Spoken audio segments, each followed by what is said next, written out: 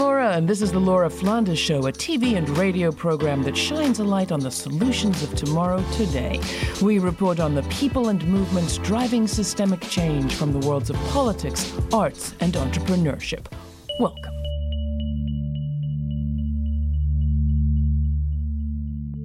Are you curious about how the U.S. Republican Party became as crazy as it is today? You could read the Washington Post's Dana Milbank's account of what he calls the 25-year crack-up.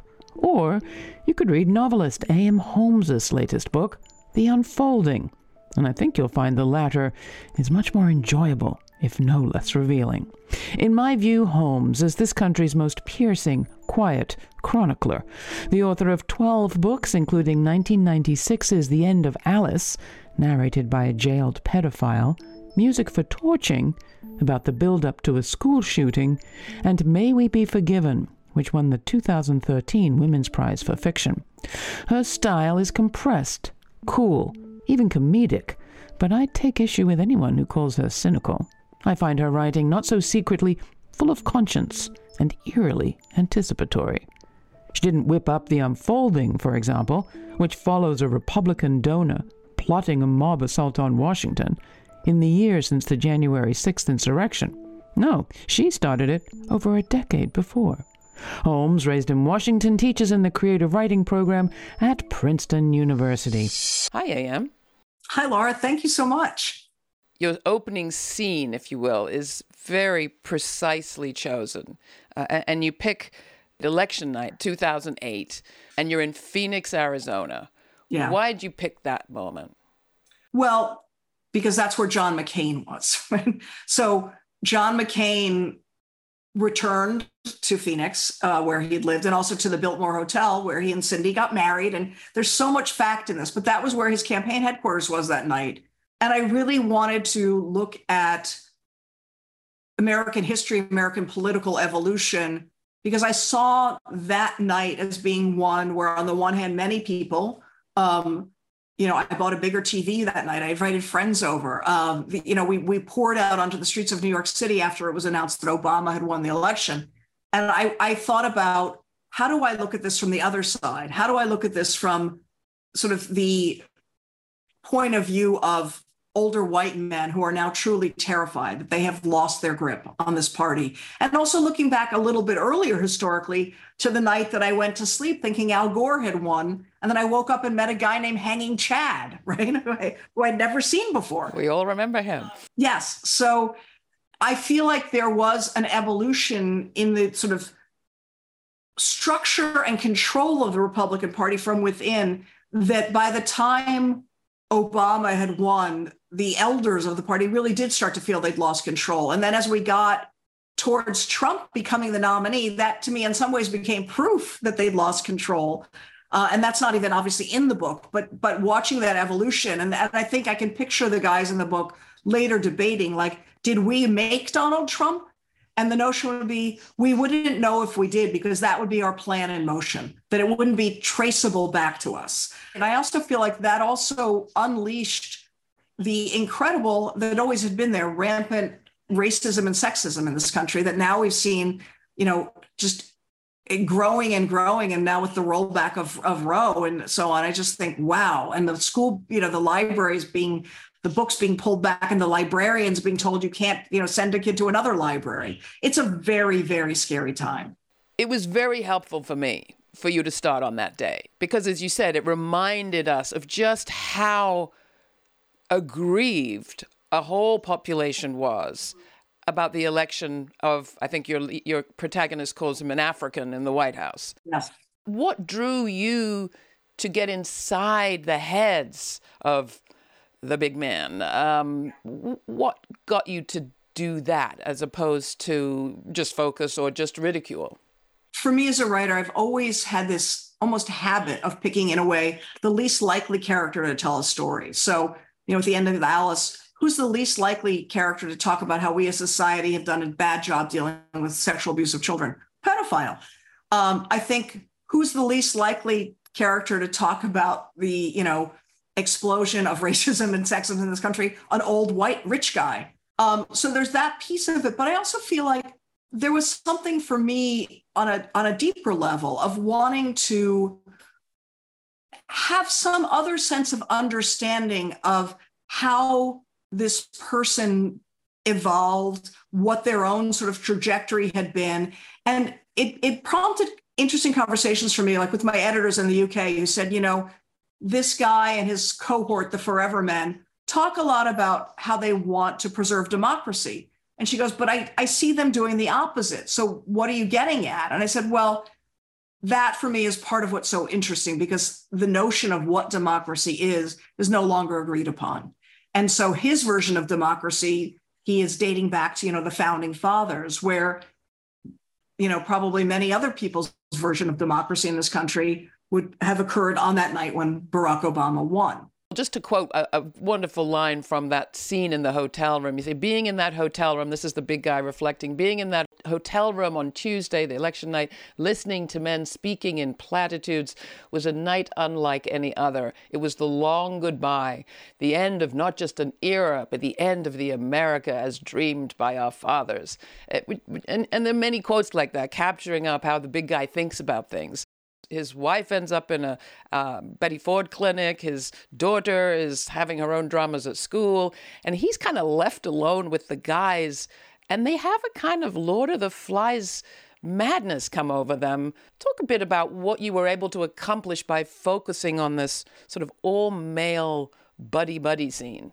I'm always very interested in the difference between our public and private selves. And I feel like even within a family, people have selves that are private from the family. And so the big guy, by himself, plays war in his basement. He uses Agent Orange on a ping pong table to defoliate fake trees and so on. His Agent Orange is is orange jello, And then later in the book, there's a scene where he takes them all on a, hunting weekend at his ranch in Wyoming, and a bunch of private military contractors show up, essentially to sort of demonstrate how you play war in real time. So there is this both absurdity and question about how men play war. How do men behave when left to their own devices in that buddy-buddy way, and also in the very kind of jocular, competitive, kind of top this, top that. And also even the language. Like I used to go to all these talks where Jack Welch would talk about GE and Lou Gerstner would talk about IBM, and the way, they're running things up flagpoles and throwing them down the field and all of these kind of euphemisms for different kinds of action.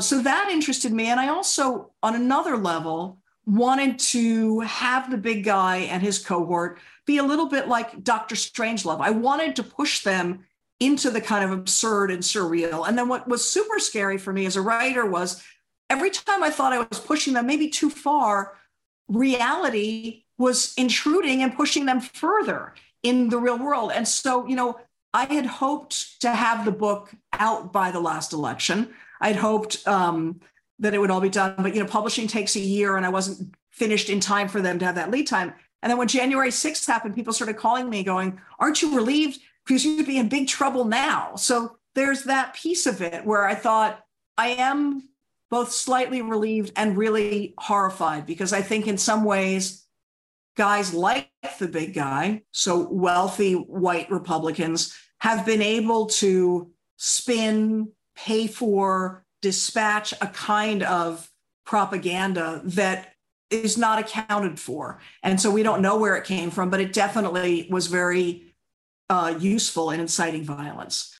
I'm reminded of something that I've heard you say about women and political fiction, and how that's a field normally left to men, and women on a feminist kind of lens brings a whole different aspect to it. And I wonder if you can talk to that for a little. Traditionally, men have written what we call the great American novel. I call it the pretty good big book, because I even think great American novels a lot. But that has been the purview of men. And it's very different than in other countries where you have, Hilary Mantel writing and all these other, wonderful writers writing big books. But here, that's what men do. And it is the social, cultural, political novel. And women are supposed to write the small interior domestic book. And so I really wanted to weave those two things together in a book and to juxtapose the intimate domestic narrative of the family with the big guy and his cohort.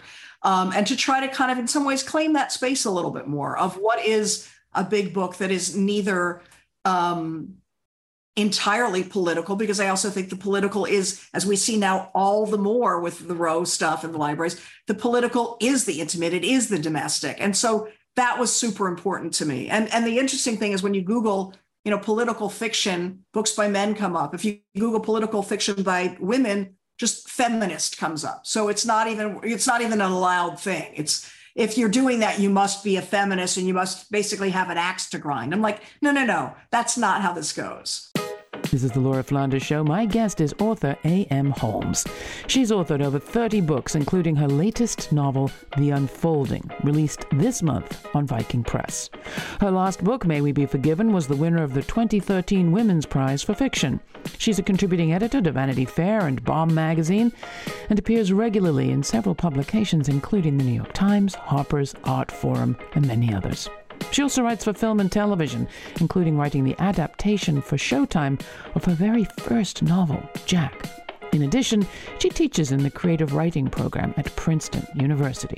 You can find AM in our archives, featured in the Grit TV and Streb live Risky Talking series, speaking alongside Anna Devere Smith. It's quite a treat. It's at lauraflanders.org. While you're there, sign up for our weekly newsletter for information on our web extras and the upcoming podcast release of the full uncut conversation from each week's show. All you got to do is subscribe. Next, why do so few men read books written by women? Maybe the answer has something to do with the many powerful men who seem to forget that women are even in the room. What will it take to change things? Before we get to that, in no particularly pointed way, here's Miracle by Ultra Naté from her new album Ultra, courtesy of Peace Biscuit. The great divide begins within, camouflage by the skin I'm in. To know yourself is to believe.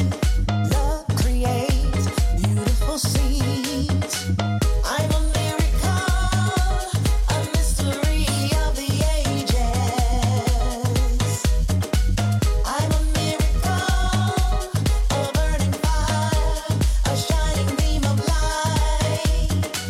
I'm a miracle, you speak my name and know my power. I'm a miracle, I'm made from love. There are studies that show men really don't read women authors. And same with race. We have, white people do not read black authors. African-American people do read everybody else. That kind of divide in the literary world is another one of your concerns. I had this wonderful writing teacher, Grace Paley, and Grace would say that women had always done men the favor of reading their books and men had not returned that favor. I'll be like giving a book talk somewhere and a man will come up and pick up my book and look at it. And he's I'm going to tell my wife about this. And I'll say, I think you might like it. It's actually about like two men or two brothers or whatever, which one it might be. And they'll go, I don't read books by women. And I'll say, literally, I will give you a copy of the book and I will have lunch with you afterwards. And they literally like, no, please don't. Like, just move back. And what do you think that's rooted in? I think that they feel somehow that that's not masculine enough. Like they shouldn't read books by women, that those are for women. And the other piece of it that's very disturbing, so even in the selling of books, is that, there used to be bookstores. And then probably about the 1970s, the bookstores, in an effort to help books find the readers, categorized. So all of a sudden there was literature and fiction, and then there was Black fiction, and there was women's fiction, and there was gay fiction. But all of a sudden what that meant was that big fiction section in the middle was white man's fiction.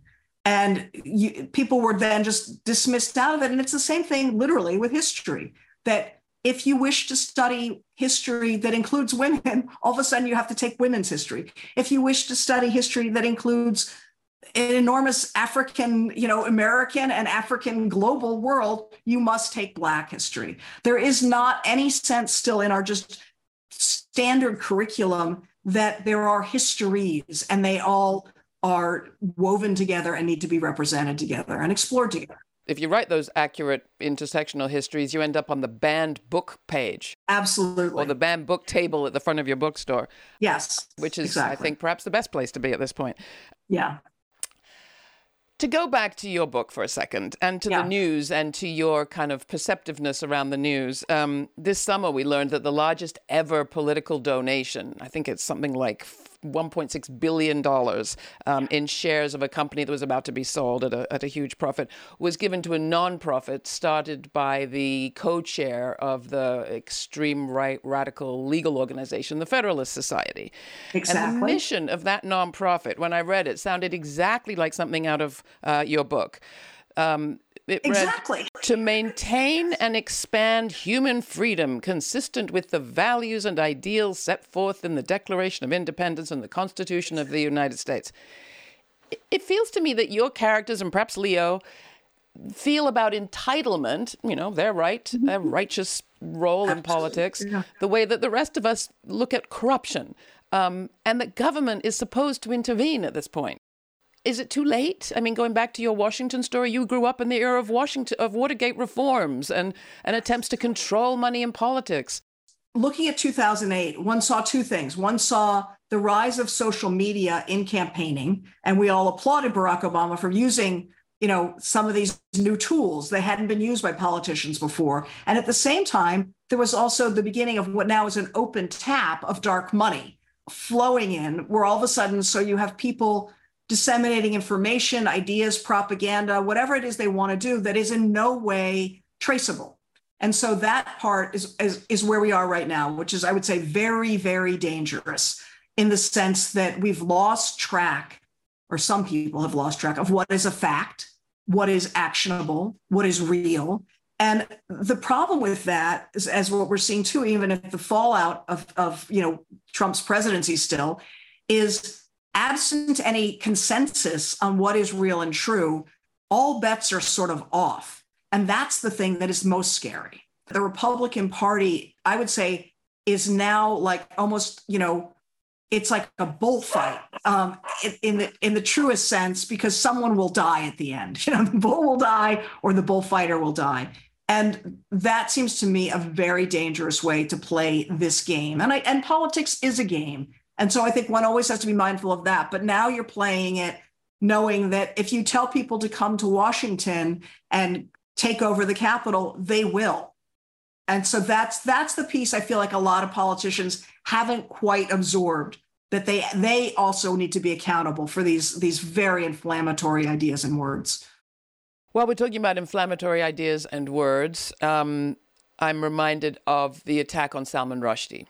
And you, along with many writers in the New York area, participated in a gathering, a reading in his support on the steps of the New York Public Library. We're going to play a quick clip from that event. Originality is dangerous. Challenges, questions, overturns assumptions, unsettles moral codes, disrespects other such entities.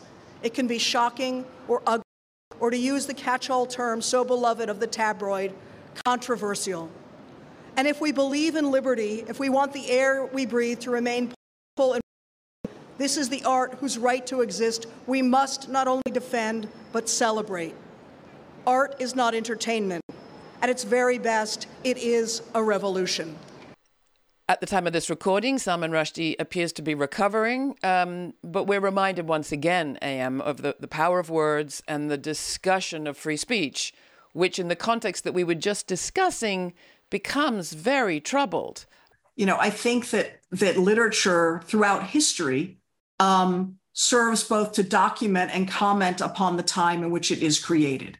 And I think it's essential. It is as much a document as any, letters written, as any other sort of historical element that we archive and trace and so on. And so I've always turned to literature in a way for the kind of deeper truth, almost a more psychological or emotional truth. And I think writers have to be able to continue to do that practice. It is akin to journalists who also, as we know, are under attack, sometimes quite literally. The question of what do you do with free speech when it is being used to create propaganda and to lie, I think hopefully there can be a system of fact checking. Hopefully social media outlets can be held in some way accountable. Then the question is, well, is it okay to disseminate that? And in theory, you would say yes, if you really believe in free speech. Unfortunately, yes. But I think that also one has to sort of try to have enough sort of footnotes to kind of annotate, where did this come from? I mean, I think that to me is more important, is sort of thinking, what is the evolution of this idea? And how do we account for that evolution? And how do we account for how things find their way into the conversation? But fundamentally, despite the fact that it can be very complicated, I think free speech is essential. Some critics have used the word cynical in relation to your work. As you heard at the top, I don't think you're cynical. I also know you. How do you think about that word, and how do you think about yourself and your mission? Are you a mission-driven author? It's funny, they used to ask Grace Paley, did writers have any kind of greater social responsibility than other people? And Grace's answer is always no. Should I have the same responsibility the plumber has? I just have to do a good job.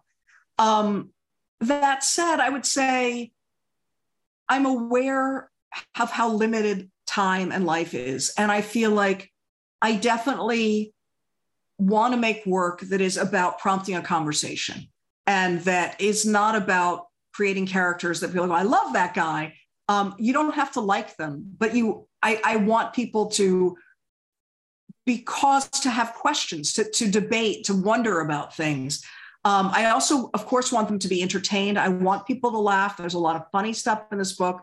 For me, humor is really also a social tool and a political tool and a cultural tool, because I want to cut in a little bit deeper, make people laugh, and then say something even, more provocative in some ways. But I guess I don't feel like I have a singular mission, but I do care a lot.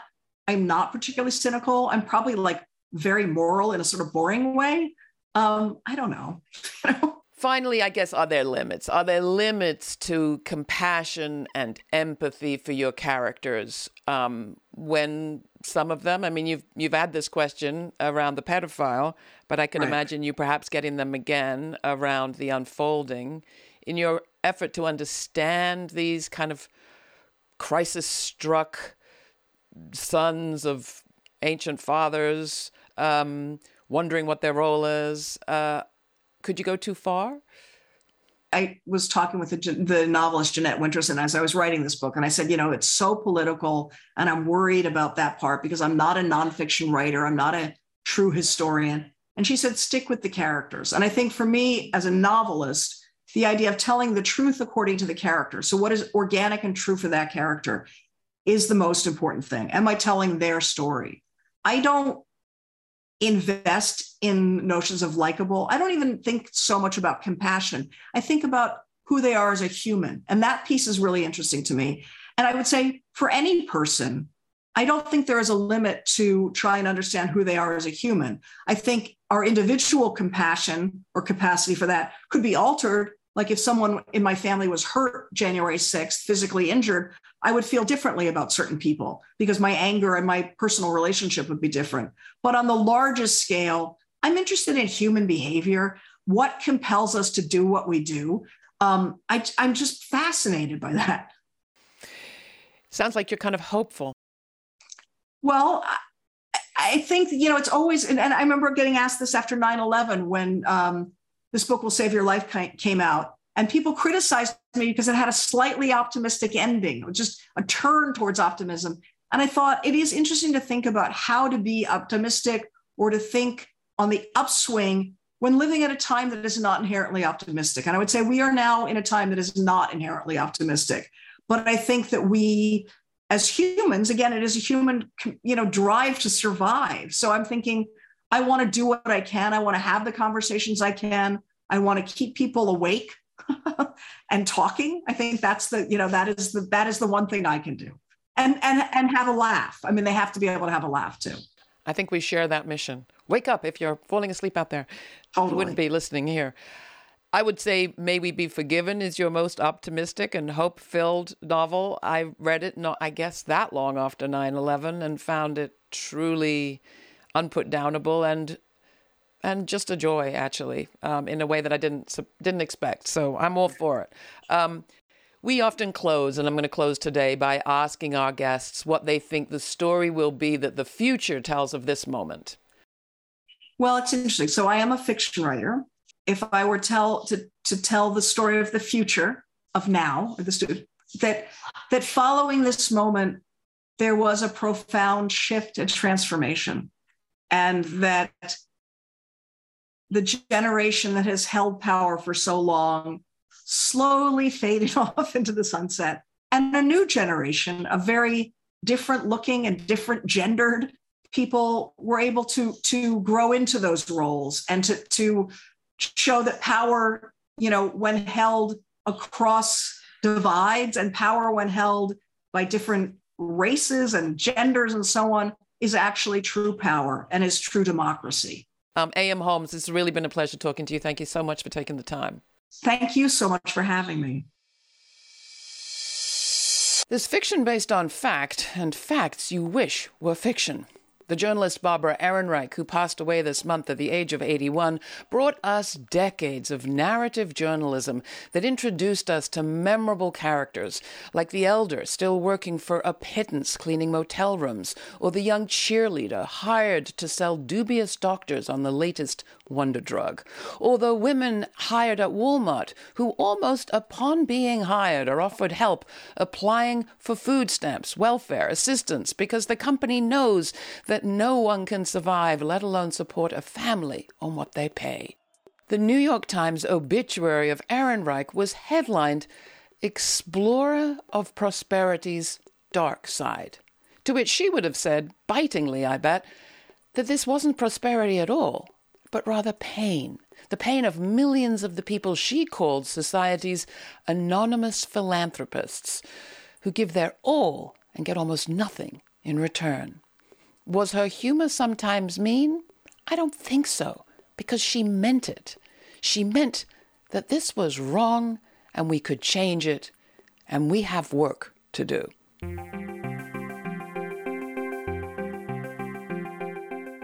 For more information on this week's guest, along with a suggested reading list and links to related episodes to explore, check out our episode reading and research post at patreon.com/The LF Show. Patreon is where you will find an invitation to watch the premiere of each week's show on our YouTube channel and chat in real time with me and others. That's Sundays at 11:30 a.m. Eastern. It is also where you will get all the information about the many, almost 300 public television stations currently airing the program, and the radio stations carrying it too for free. Finally, Patreon is where you can join our community of Patreon partners.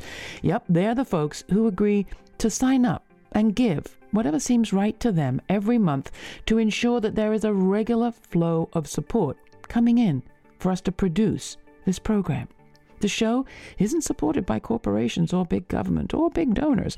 The show is listener supported and supported by our viewers. It's particularly our Patreon partners we want to thank today. Do you want to join them? It's our members that have kept this program alive. But it takes a lot of funds to remain as independent media. We're not that independent. We depend on you. Go to patreon.com/The LF Show and join our team by becoming a Patreon partner. Or, for more ways to donate, go to lauraflanders.org/donate. This show is produced by yours truly, Laura Flanders, along with Sabrina Artel, Nat Needham, David Newman, Rory O'Connor, Alicia Duque, Jeanette Hernandez, and Jeannie Hopper. Major funding for this program is provided by the Novo, Park, Ellen Poss Family, Hisuku Wilson Foundations, the Schumann Media Center, Rising Fund at Tides, Kim Connor and Nick Groombridge, Jane Fonda, and listeners like you. Thanks for listening. Thanks for contributing. Thanks for your ideas. Stay kind. Stay curious. Until the next time, I'm Laura.